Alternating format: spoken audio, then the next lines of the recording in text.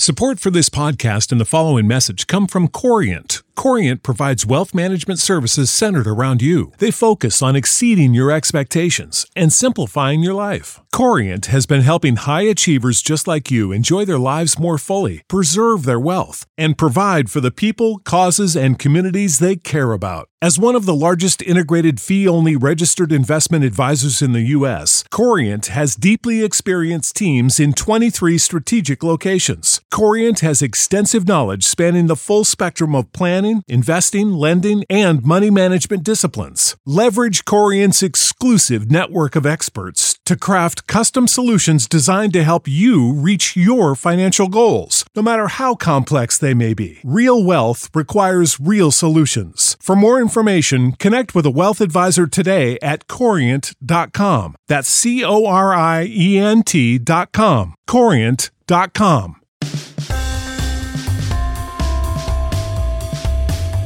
Welcome to the latest episode of the 5 Reasons Podcast. I'm Ethan Skolnick here, as always, with Chris Whittingham. We've got a favor to ask. If you have found us, make sure that you subscribe. Now, it depends on the platform you're on. Some places you will find the subscribe button. On others, it will say follow. But if you do that, if you hit that button and then you hit notifications on, you will get access to all of our old episodes for free, and a lot of those I think you'll still find very interesting. And then you'll be able to get every new episode as soon as it posts. Now, we're going to break from format here a little bit. I feel like I say that every other episode, Chris, but we have not typically released a lot of episodes on Friday. We tend to go Monday through Thursday. So we're going to try something a little bit different here today. We were going to actually tape yesterday, but you, of course, were stuck in a meeting for 10 hours, and we're going to get into the reasons for that here in a minute, not eating and trying to save cell phone juice.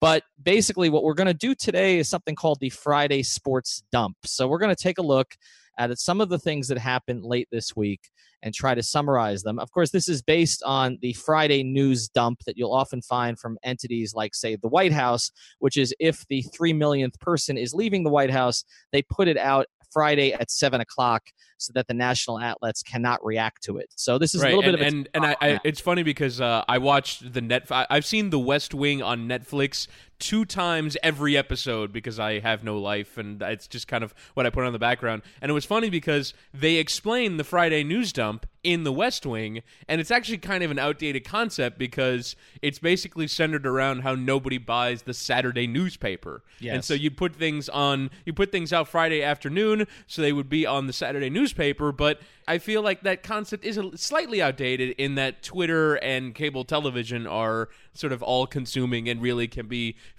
switched on at any point in the day. Well, that's true, and part of the premise of our network is your sports, your schedule. So we were allowing people to sort of download the episodes whenever they want, which is not something that you get from some of the traditional outlets. But you're right about Saturday newspapers. I mean, whenever I had something good, for whether it was the Sentinel, the Herald, or the Post, and I had it on a Friday, it was wait until Sunday. Don't put it out on Saturday.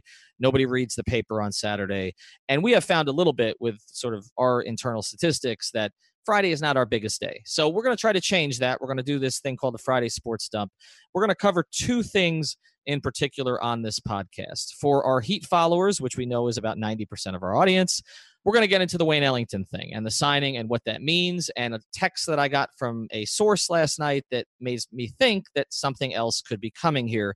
And then we're going to get into your day yesterday, which sounds absolutely awful. And we're going to get into what it means for soccer in this market. So let's start here with Wayne Ellington and the signing yesterday, Chris. The announcement, I think Barry actually had it first in the Herald, 1 year, $6.27 million for Wayne Ellington. Before we get into what this may mean for the Heat, I'm going to say this. Fiscal sanity has returned to 601 Biscayne Boulevard. Okay? Thank the Lord. I was waiting for the 4-year deal for $45 million. So to get Wayne Ellington for 1 year, 6.27 at this stage, I know the market had dried up quite a bit. We've talked about that. But one of the reasons the market dried up is because I think Wayne could have gone to a lot of other places earlier in this market. And he decided that he wanted to stay in Miami. And clearly they told him, hold out. We're going to take care of you, or at least get you a deal that you're comfortable with. Don't go anywhere else. And so I think that's what happened. This contract is about 185th of all the contracts in the NBA right now in terms of average salary. I think that's a fair price for a guy who shoots 38% from three, is reliable, is professional. His teammates like him. His coach loves him. I just think there's nothing bad to say about this deal, right, Chris? No, I don't think so. In terms of what he provides, I don't think there's anyone who comes near him in terms of reliable three-point shooting. And the way in which they started using him last year and the year before was almost like they treated him like he was their Ray Allen, and they were running him off screens and doing all the things that you do to get three-point shooters open.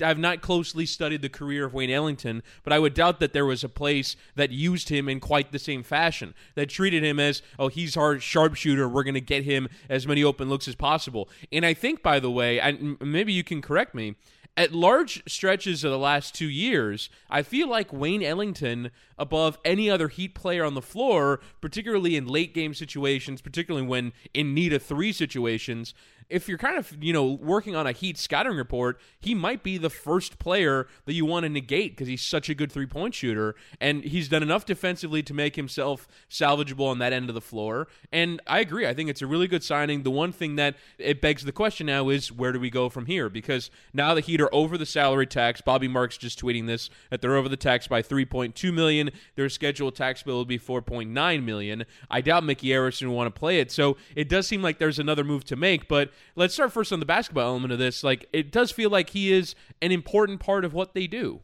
Yeah, I think he's a very important part. And look, you can never have enough spacing, and you can never have enough guys that you can rely upon. And the fact that he is such a willing three-point shooter too. I know that, that's one of the things that Spoelstra really has worked with him on is, look, shoot it 10 times, shoot it 11 times. Like, the numbers go in our favor the more that you shoot it. If you're a 37, 38% three-point shooter, that's the equivalent of a 57, 58% two-point shooter. So, in terms of points per possession, you're talking 1.16 per 100 possessions. That's really, really good. Like, that's top of the league good. So you want Ellington shooting as much as possible. And so for me, this is absolutely a no-brainer move. Again, fiscal sanity returns to the Heat, and I like it in every which way. Now, I know some listeners will be like, okay, now in a year they're going to give him that 4-year $50 million contract, but let's worry about that in a year. For this year, you know what? I think it's going to start to, now, maybe because I think there is going to be another salary cap space boon that's going to happen again, because once everyone gets off of their 2016 deals, they're going to have a bunch of money again, and it's not like teams are afraid to spend money. But at the same time, I do think that it's not just the Heat that are going to have to enter an era of fiscal responsibility. The whole league does. And so I do think that there just has to be an adjustment from what happened 2 off seasons ago in 2016, and the league has to change their mentality on overpaying role players. I think they way overinflated the amount of money they started giving to kind of average guys, and I think you've seen it in this offseason. The reason why I think the Heat still have Wayne Ellington is because everyone around the league is either giving out 1-year deals to preserve their cap space, or just saying we're not going to make those kind of long-term big money commitments. And maybe this is just an era in the league where there are just fewer dumb teams willing to make those mistakes. Well, you see that a lot of the dumb teams have been taken over by smarter people, right? Like, look at what Sean Marks is doing in Brooklyn, which I think is brilliant. He's digging them out of that hole. Now, it's going to take him a couple more years before they can really turn the corner, but you can see what he's doing there. It's interesting to me. I put this on our DM string today. The San Antonio tree around the league is having a huge, huge effect. You look at the success that Brett Brown is starting to have in Philadelphia. Obviously, Bud's getting another chance up in Milwaukee, but he had success in Atlanta until they gutted it. And then you look at what Sean Marks is doing. Dennis Lindsey with Utah has done a great job, I think, managing that situation. So what you're seeing is people are coming out of the smarter organizations. Of course, with the Heat, nobody ever leaves, right? That's the thing. But in San Antonio, they do leave. And I think we're starting to see the league be populated by more intelligent management. And I think that's had a big effect. So my thing with Ellington was always, a team like Philadelphia made a lot of sense because, you're talking about his hometown, and they obviously wanted to add more shooting. But when they made the deal for Wilson Chandler, that kind of took them out of the mix. So for Miami, I think it's a great move. All right, so what does it mean? That's the next thing. Sure. And I will tell you that I did get a text from somebody who has been pretty trustworthy in terms of sort of knowing what's going on with the Heat, not in the organization, but deals with them. And he basically said, be ready. Okay, that something else is coming down the pike here. So I know from a luxury tax standpoint, the Heat don't have to do anything right now. They could come into the season with this roster because the way that the tax works, it's at the end of the season. So as long as they clear out the money before the end of the season, and we've seen them do that before. If you remember the Mario Chalmers and Chris Anderson moves that they made, those were made in season to clear out luxury tax money. Joel Anthony, that trade was made in season. So the Heat can still do that. To me, the question is this, though. Are they really going to come to camp with 6 shooting guards? I mean, really. Yeah. And the 6th is Dwayne. And so they did not give Ellington the exception money. So that is still out there for Dwayne. So if he wants to take it, he can have it. I mean, that would be my assumption right now. I did mention on a previous pod that I have heard some rumblings that he wanted to try to get a little bit more money, but the Heat don't have any more money to give. So unless he's going to go to Los Angeles, let's assume he's coming back.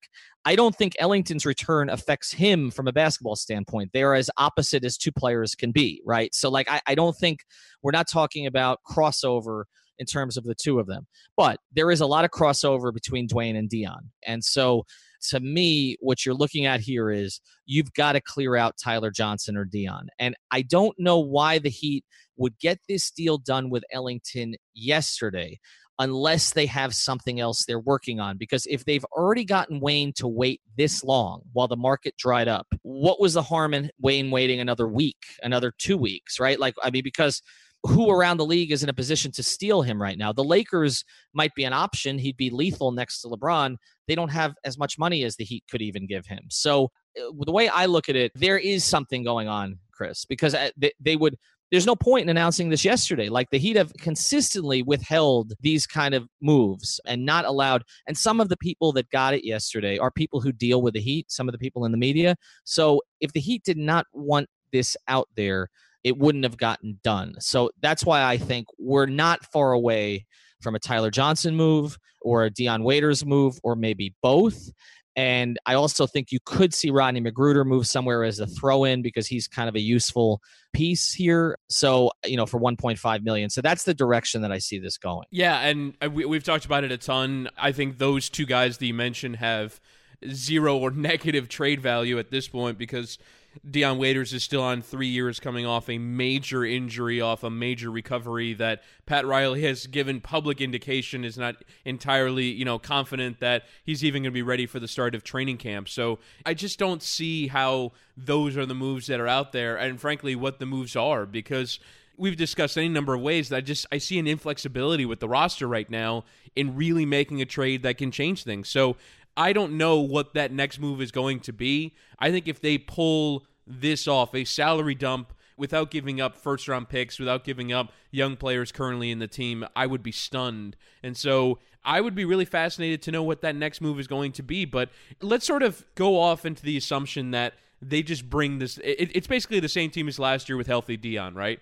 So you mentioned 6 shooting guards. So for you, that's Tyler Johnson, Josh Richardson, Wayne Ellington, Rodney McGruder, Dion Waiters, and Dwayne Wade, correct? Yes, that's the group. Okay, so how many of those guys do you think could reasonably play at the 1 or the 3? Josh can play at the 3. They've played a lot of, obviously, I mean, that was where he was starting. Now, they've played a lot of 3-guard alignments. If you go back to the previous year, remember, they were closing a lot with Goran, Tyler, and Dion. So they went really small. And at other times, it was Goran, Dion, and Ellington. And sometimes it was Goran, Tyler, and Ellington. So I do think they can close with some of those groups. But now you're throwing Dwayne in the mix, and that's a guy who you want to close, right? So to me, that's the problem. It's not so much during the game. Like, they don't have a backup 1 on the roster either. I mean, we've talked ourselves into Tyler Johnson and Josh Richardson at that spot at times, but let's be honest. I mean, neither have sort of the court vision to play that position. Neither's been comfortable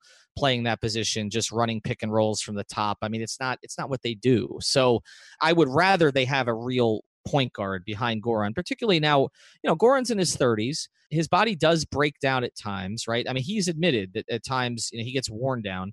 So to me, I think they need someone who can actually take those minutes. Now, I know a lot of fans have suggested that Dwayne take those minutes, right? That you essentially have Dwayne playing as a backup one. It's not a terrible idea. He's done a lot of it. And obviously, it's where he started his career. He's done a lot of it over the past year and a half. And he and Goran, as we know, don't fit that well anyway. So having Dwayne kind of to pick up Goran's minutes. But Chris, who do you close with? Again, the value that Dion brought you 2 years ago was him closing. And you're not going to close with Dion and Dwayne. Like, I mean, to me, if Dion, Dwayne, and Goran, okay, well, then where's Josh? I mean, you want Josh on the court at the end of games. So they have to thin it out. And it's not like we're just saying this or just looking at the numbers. Riley said it. Riley said our roster is unbalanced. So if you're adding Wayne Ellington and you want Dwayne Wade back, you're saying we have 6 of these guys. And the other thing is, if you're going to put Josh a lot at the 3, then you have Justice splitting minutes with James Johnson at the 4, then you don't get to many of those Olynyk Bam combinations that actually, if you look at the numbers, were really effective last year. And then, of course, you have Whiteside still. So, are you just going to split 48 minutes between Bam, Olynyk, and Whiteside because you need minutes for James Johnson and Justice Winslow at the 4? Or, is Justice going to play some backup 1? Look, they have a lot of options. Like, they have as many options on their roster as virtually any team in the league. That's not the problem. But a lot of them are B- to B+ options, and a lot of the pieces don't fit that well. So something's coming. They don't make the signing of Wayne Ellington semi-official yesterday without knowing that they have a deal for either Tyler or Dion. And I guess the question becomes, who is more valuable if you're another team, Chris? Is it 3 more years of Dion coming off ankle surgery at a total of about $34 million?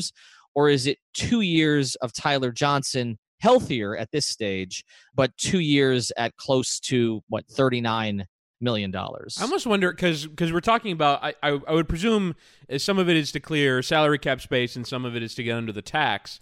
I almost wonder if the most valuable asset in Richardson is the most valuable asset just by virtue of how young he is and how promising he is, but you're not trading him if you value him as a future asset.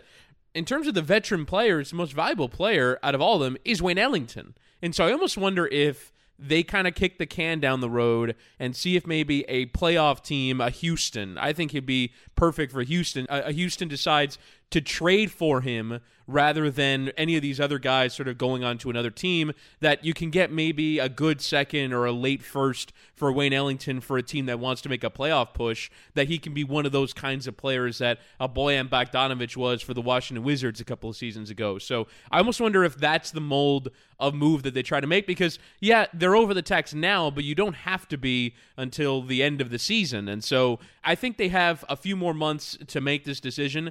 I don't think they necessarily have to make a trade now, but I don't know how you make this move without giving up something that you value. You probably have to. The other thing on Wayne is he got a no trade in this also. Now, I would assume he would waive that to go to some of the teams that would want him, because they would be teams that would value him. But this is the other thing about it. If Golden State is going to be that dominant again next year, and we're assuming they're going to be more dominant if they get anything out of Cousins, is there really going to be a team out there that's going to feel, if we get Wayne Ellington, we have a chance to beat the Warriors? To me, that hangs over all the proceedings here. But you know what? I think they will, because we won't have seen Boogie Cousins even anywhere close to his best, and perhaps not even play by the February trade deadline. Like, there are reports that he doesn't play until February. Now, there's also, kind of a thinking that maybe he can come back at Thanksgiving and you get a better picture then. But, I mean, what if Boogie Cousins doesn't play at all until the trade deadline and, Houston still thinks that they're close, or, Boston in the East, or Philly and, maybe somebody else in the East emerges? Like, I do think that there's always going to be a team that talk themselves into, we can get to the finals, we can give ourselves a chance, and maybe we need one more player. I think that's the best hope that Miami has, to get off this glut, to get off of this redundancy that they have in the backcourt without it, necessarily leading to them making themselves worse in the long run. All right, before we get to the possible big move here that they can make, just sort of a one-word answer here. More valuable to another team at this stage, Dion or Tyler, for the contract? Dion, just because it's so much less. I mean, at least Dion Waiters can give you, at his best, return the investment, right? Okay, yes, you're paying him $11 million and maybe, or I don't even know what the number is. It might be 12, but it's not $19 million. Like $19 million better get you one of the 3 best players on your team, not a nice role player. You can afford to have a nice role player on $12 million. You cannot afford to have a nice role player on 19. Yeah, I'm with you on that. And that's even with sort of my concerns about how Dion comes back in terms of in shape and from the injury and all of that stuff. All right, so what is the possible big move here? Now, obviously Kawhi is the one guy who's still out there, okay?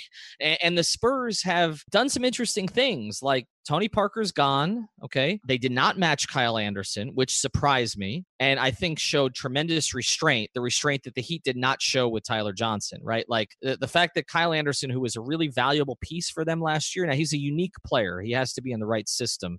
But the fact that they did not match him at what was actually less money than what Tyler Johnson was offered by Brooklyn shows the fiscal restraint of the Spurs and also the climate that we're in. But it also makes me wonder what's going on there, Chris, because, I mean, are you just basically going to ride it out with Kawhi and not trade him at this stage? Because you've just given up sort of his replacement, who was going to be his replacement small forward, who played a lot of the Kawhi minutes last year in Kyle Anderson. So, look, we've heard that the Spurs and Heat have had ongoing conversations. And so clearly there's still interest there from the Heat. So can you make a play for Kawhi still, the fact that he has not moved? And there's another name that we got to talking about a little bit on our DM string yesterday. And to me, this one would make some sense. Might the Spurs move LaMarcus Aldridge too? Because, again, remember, Pat Riley tried to get LaMarcus Aldridge 3 years ago. I actually talked to LaMarcus about it. He was really secretive about the details of that meeting. He didn't want to get much into it, but we know that Pat basically went to him armed only with a mid-level contract and said, if you take this for a year, we'll take care of you. He is the closest skill set, not defensively, but offensively, he's the closest skill set to Bosh, I think, that currently exists in the league. I think there's some Bosh and Horford also, but there's a lot. And LaMarcus Aldridge, look at the numbers. He had like a career best season last year. Like, the metrics were tremendous on a team where he was double teamed a lot because they didn't have Kawhi. So do you think possibly there could be a play for the Spurs' 2 big stars? Definitely. I think the Spurs are in a place right now where I think they've kind of lost some leverage because teams are not willing to part with their good stuff unless you're the Lakers. And even the Lakers are like, well, let's see if we can get him in a year, because Magic Johnson has taken that approach and it worked for him. Now, he was thinking maybe he'd get Paul George, but he ended up with freaking LeBron. Like, I think he is in a place where he feels like he can wait. I think LeBron, yesterday it came out that he followed all the young players on Instagram, and now we're going to read into that as why he's down to play with them. But I do think that LeBron has at least showed a willingness to play with those young players, and let's see what happens in a year's time. If they still have salary cap space and they can go and get Kawhi Leonard, then why not? So if that primary destination is dried up, if Kawhi now has pivoted to the Clippers and the Clippers have nothing to offer, then of course Miami can summon a great offer. And maybe the Spurs just decide, you know what, as long as we're trading Kawhi, let's say the Sixers come in with a good offer, right? Then if you're the Heat, then you call and ask about Aldridge. And if you're the Spurs, you kind of have to think about it, because unless you're getting someone who helps you be good now, they might just have to say, okay, we're going to really, go for young players and see if we can rebuild this thing from the ground up, and Pop can work his magic over the next few years and sort of building them up before, I think, eventually departing, because the reports are that the 2020 Olympics is what he's targeting at his end date. I wonder if this situation almost kind of reinvigorates him in some respects. But yeah, I think you definitely make those calls, and I still think my offer would be on the table for Kawhi, because unless the whole obsession is with Southern California in particular, that he wants to play in specifically Los Angeles, because he went to San Diego State and he has family there. Unless you know that to be the case, that it's specifically based off of being in that geography, well, the difference between the Heat and the Clippers to me is none. It's a warm weather, nice, glitzy entertainment city where he can be the star of the team and probably increase his profile from what it is in San Antonio. Like, to me, it's not that much of a different proposition than what LA is. And so if I'm the Heat, I'm banking on the fact that I think I can get him to re-sign, and so I'm absolutely making calls. And nothing is off the table for me. And if I were Pat Riley, I'd be trying to pull off the Kawhi move, because you need someone through the door that is going to get other players through the door. And so I would absolutely be making those calls. And we've heard about Kawhi possibly to Toronto. And that's a fascinating situation to me because I don't know if he would want to go there if we're talking about his profile. But I do know from a basketball perspective, the Raptors make a hell of a lot of sense. I mean, even if they have to move DeRozan to get him, sure, they get better defensively. Lowry is still an effective player. I know people have issues with him in the playoffs, but he's still a very effective player. It's the best bench in the league. They would be right there with Boston, to me, as the co-favorites in the Eastern Conference to get to the finals, with Philadelphia just a little bit behind. So Toronto getting in the mix is interesting, but that's about as far away from Los Angeles as you can get. I'm with you. I think if you can get Kawhi, I've said it. We've talked about how many assets you need to give up. To me, if there's 4, you definitely give them up. If there's 5, you think about it. If there's 6, no. But I think that you can definitely make a reasonably good pitch for Kawhi because it does appear, as you said, that the market has dried up a little bit. As far as Aldridge, I find that one interesting too. Now, he signed an extension. He signed for 2 more years at 50. And, I know some people look at that and say that's a lot of money for a guy who's already 32 years old. But when you look... Save big money now on new siding from LP SmartSide at Menards. Update and beautify your home with your choice of 13 timeless colors of pre-finished engineered siding. It's durable and includes a Sherwin-Williams factory finish paint warranty that means no painting for years to come. View our entire selection of siding from LP SmartSide today. And don't forget to check out our flyer on Menards.com for all the great deals happening now. Save big money at Menards. At the numbers last year, they really were exceptional. I mean, he had the highest offensive rating of his career. He's an 85% free throw shooter, which for a guy who does get to the line some, now I know he shoots a lot of mid-range jumpers, but that is very helpful to your team. He's not Bosh as a defender in terms of where Bosh got to in Miami, but he's not awful either. And I think he's willing. And he's a pretty good team guy. He's been the face of a franchise, so he kind of knows how that works. So look, if you can get both, and maybe the Spurs would be inclined to do that, because if they're going to go full rebuild, what do they need 2 more years of LaMarcus Aldridge at $50 million for? So I think it's an interesting play if they can look at that. And remember, they were pretty close to trading him a year ago too, and he had told Popovich that he wanted out. Right, and obviously he related well to Riley. I mean, he gave Riley a meeting. Let's go back to that. He gave Riley a meeting when everybody knew that the Heat had no money and no way to clear money either. It wasn't like, okay, I can clear money for you this year. It was, no, sign for 1 year at the mid-level and we'll take care of you down the road if you like it. And he was actually, I heard he really liked that. Like the Heat came in second, okay, in terms of that, ahead of the Lakers, all right? So I just think that it's something to look at. I think if you were bringing Kawhi and LaMarcus Aldridge here to Miami, people would get excited about it. And I do think, it would attract some other players. And I think Aldridge's game will age well in the same way that Bosh's game would have aged well if Chris hadn't gotten sick. So I think it's something to look at. All right, so we'll be monitoring that all of next week. Obviously, if something happens, we will break in with an emergency pod and cover it. Want to tell you about a new sponsor to the 5 Reasons podcast family, and that is Soccer Zone Indoor. It is a collection of pitches in the Miramar area. They are on the intersection of Miramar and Flamingo. They have pickup games. They've got training and classes to learn how to play soccer, and party areas as well. Tons of great amenities there at Soccer Zone Indoor. Wall-to-wall air conditioning, so you're not going to get sweaty. It's not going to be way too hot there. 3 separate pitches to go and play with the highest quality turf, a conference room, a teaching room, 3 different party areas, flat screen TVs with soccer on it all day. They're going to be a great spot to check out for the World Cup, a great spot to check out if you want to play some pickup soccer. They've got some local clubs going through as well. I know Ethan has got his daughter in classes there as well, so it's a great place to practice soccer. It is centrally located, again, on the corner of Miramar and Flamingo. You can get there from just about anywhere in South Florida. So it's a really cool area. If you want to check out Soccer Zone Indoor, they're also online at soccerzoneindoor.com and at Soccer Zone Indoor on Facebook, Instagram, Snapchat, and Twitter as well. Plenty of social there. Soccer Zone Indoor, the place to go and play pickup soccer and enjoy the game of soccer in a variety of fashions, including having kids' parties as well. So check it out, soccerzoneindoor.com.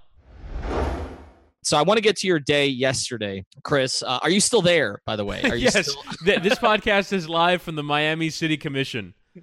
So you got your introduction to Miami politics. I did, yes. Which is an awful, awful, awful experience. And you have a vested stake in this. I know. Sure. You are the host of the Pitch Invasion pod.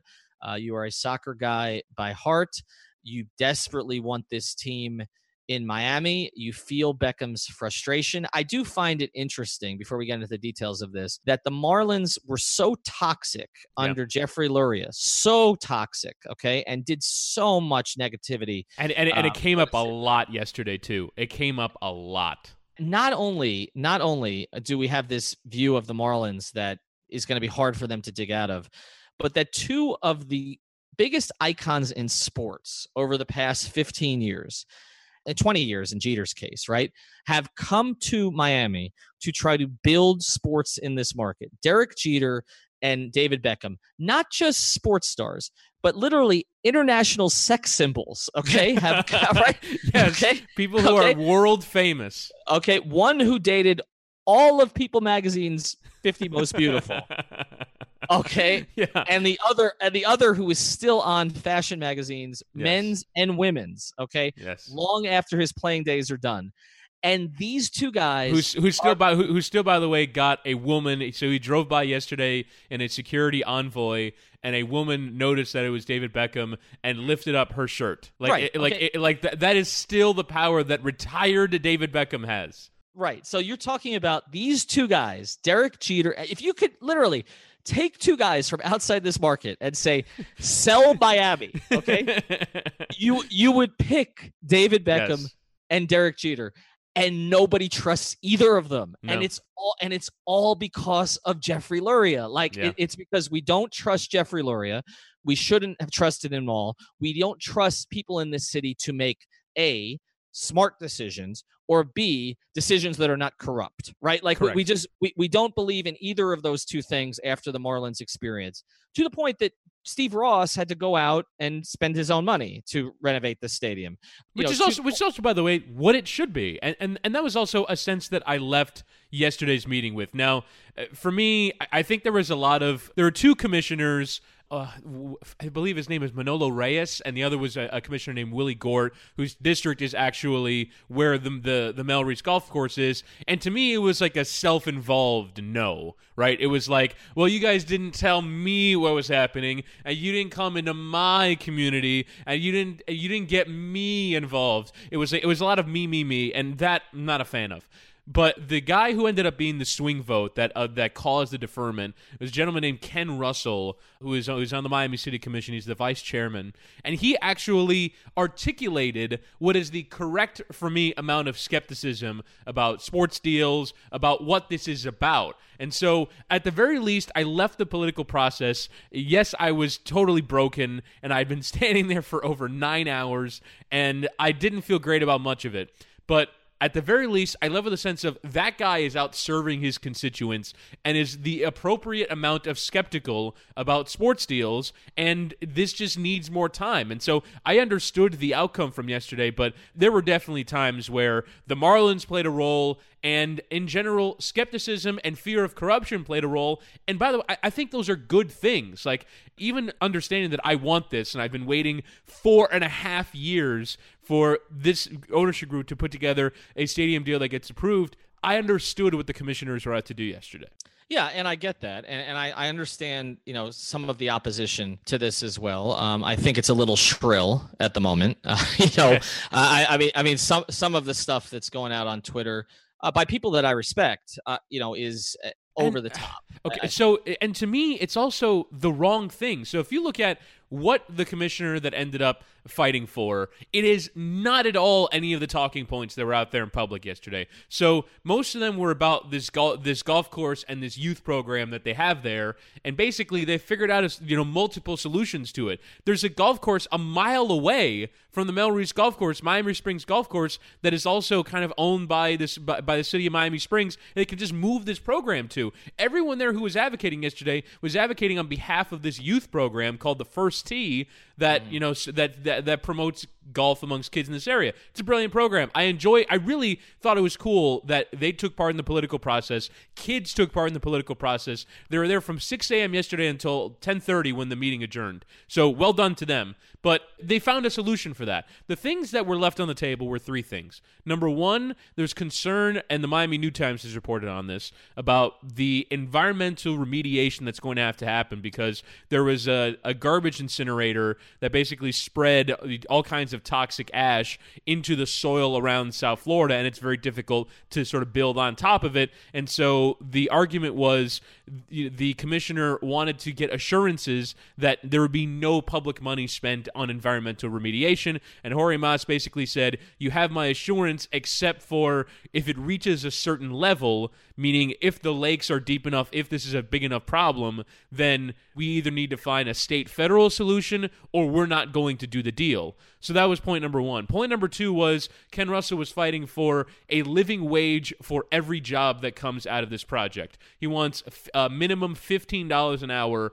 out of every job that comes out of the project. And number three was he wanted an assurance that if this thing started to make money, if this thing started to really take off, that the rent that the Mas Group were paying would escalate kind of every 5 years or sort of in an increment of time so that they weren't getting a sweetheart deal that made it seem like the city did bad business. None of those things were the things that have been talked about in public. None of those things were really the major talking points used by the opposition, and yet those were the reasons why it didn't pass through. So that for me was the frustrating bit, is that you mentioned how shrill it is, but for me it's also how uninformed it is. And look, I didn't want to stand there for 9 hours at a city commission, but I am now informed on the subject and the reasons why this either isn't or isn't going to go through, and I would encourage people to read the Miami Herald. Joey Fletcher, who covers the city, does a brilliant job. There were a couple of other Twitter accounts, including my own @PitchInvasion5R, that were covering this yesterday, that had the real information about why this thing broke down. So how do we change the minds of others? Because I think what we're dealing with right now is just people who reflexively are like,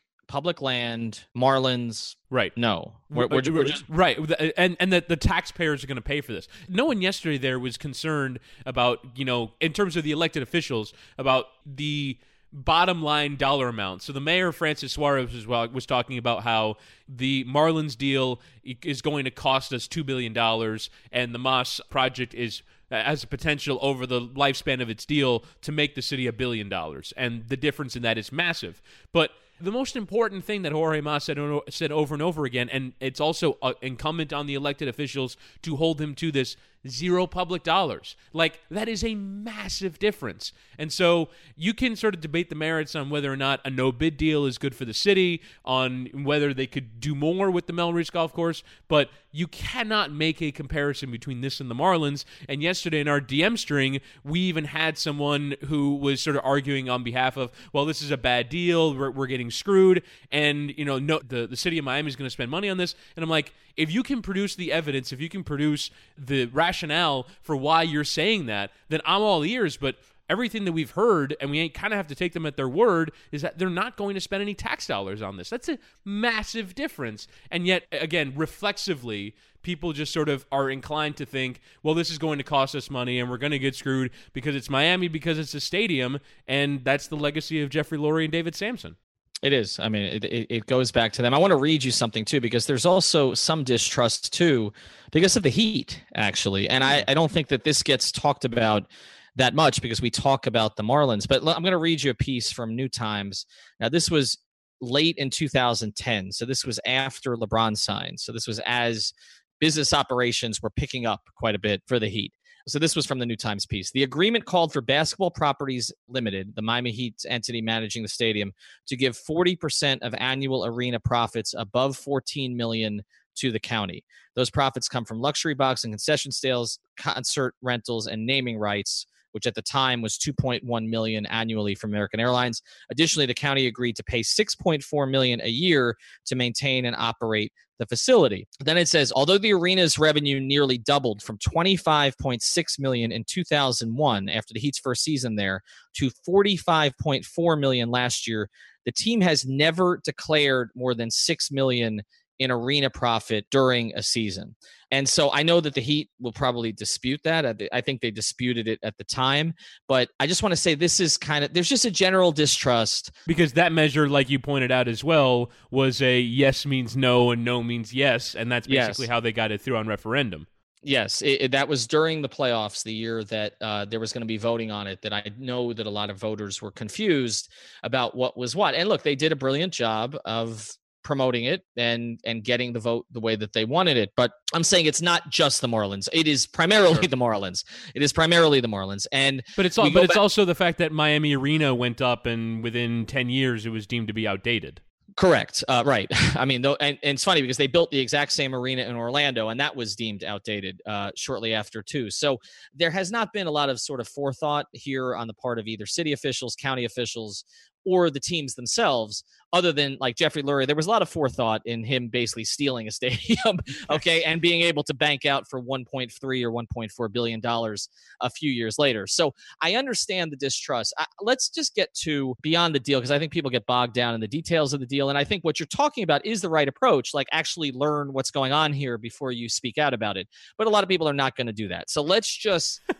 right, I was just they're just not going to do that. And it's so crazy that's an unrealistic expectation, is to be informed. Well, I mean, we live in the age of fake news, right? I mean, I'm not going to go further on that, but I mean, how many false statements has the Washington Post chronicled at this stage? So look, obviously getting the truth out there, facts should be facts and opinions are opinions, but we know people don't trust facts anymore. So let's just get to our opinion on this, okay? Sure. And just what this particular enterprise would mean for that area.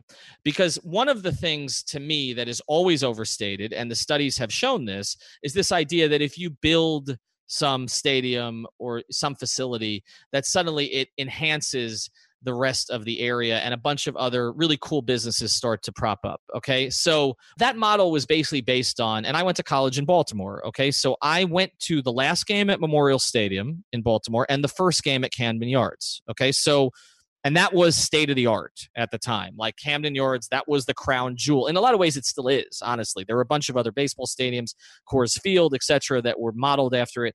And it was in a perfect location down by the waterfront area there, down by the harbor.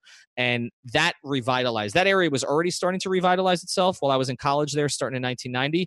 But when they built that stadium and that went up, I think in 93, like it took off down there. Okay. And I think a lot of other cities have used that as a model. Look what it did for Baltimore, right? Baltimore, a city that we know, I mean, The Wire was filmed there, right? Like we know has a lot of crime. Okay. Sure. Baltimore does. I mean, we were told when I was in college, don't go to certain places at night. Don't go even to the medical school, the Hopkins Medical School, because of the area that it's in.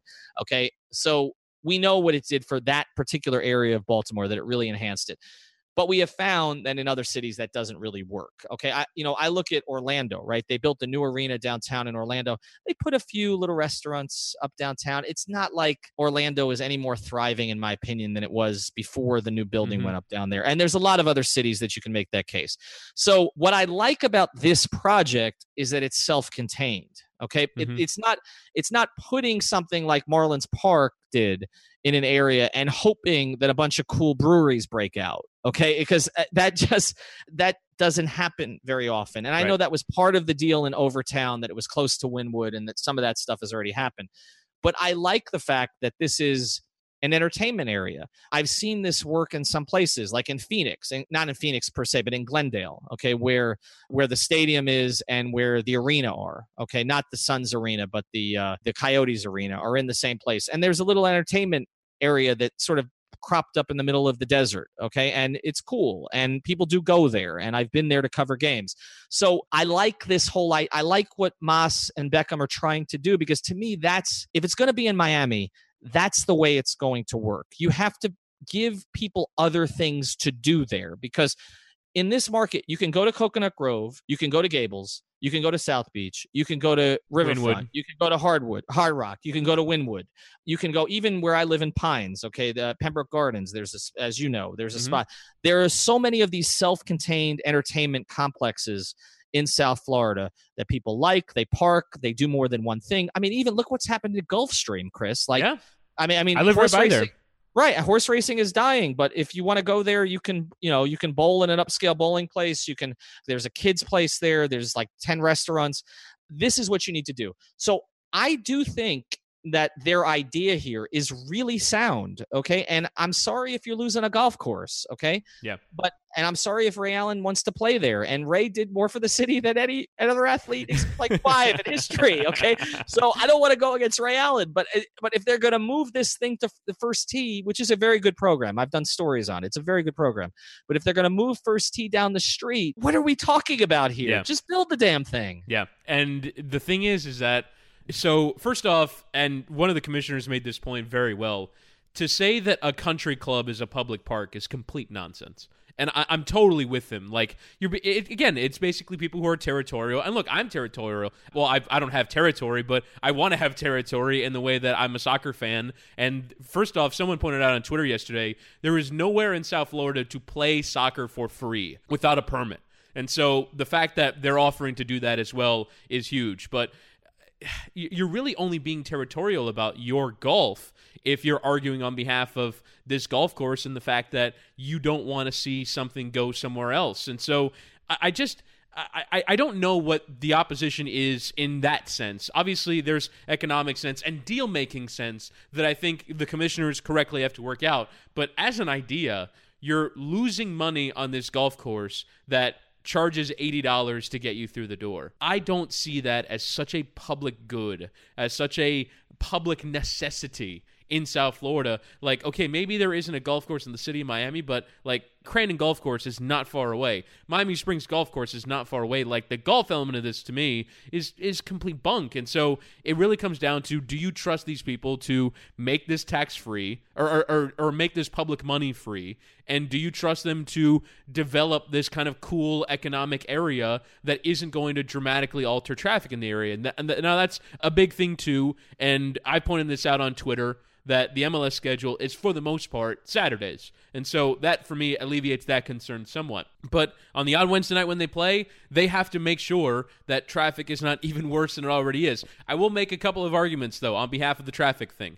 We say 836 is a problem. Well, 836 is one of the major highways that gets you to Marlins Park. It's, as a matter of fact, the only highway that directly takes you to Marlins Park. And it's also a major vehicle for people to go to Heat games, right? If you're coming from the west, you're probably going to have to get on 836 at some point, or you're taking 95 south. So one way or another, you're using one of those major highways to get to Heat games. So that's over 120 dates a year. We're talking about maybe 2 or 3 during the week and the rest on weekends. Like, understanding that traffic in that local community could become a problem. And certainly if I live there, I'd want to make sure that I get assurances that it's not going to be that bad. But yeah, there are very few logistical, economic arguments that to me make sense in opposition to this thing. It really only comes down to, is the city getting a good deal? And that's entirely up to the commissioners, and why, for those of you that haven't really read up on it, we're going to wait a week and they're going to have another special city commission meeting next Wednesday to continue discussions on these details and make sure that they're worked out before they go to referendum.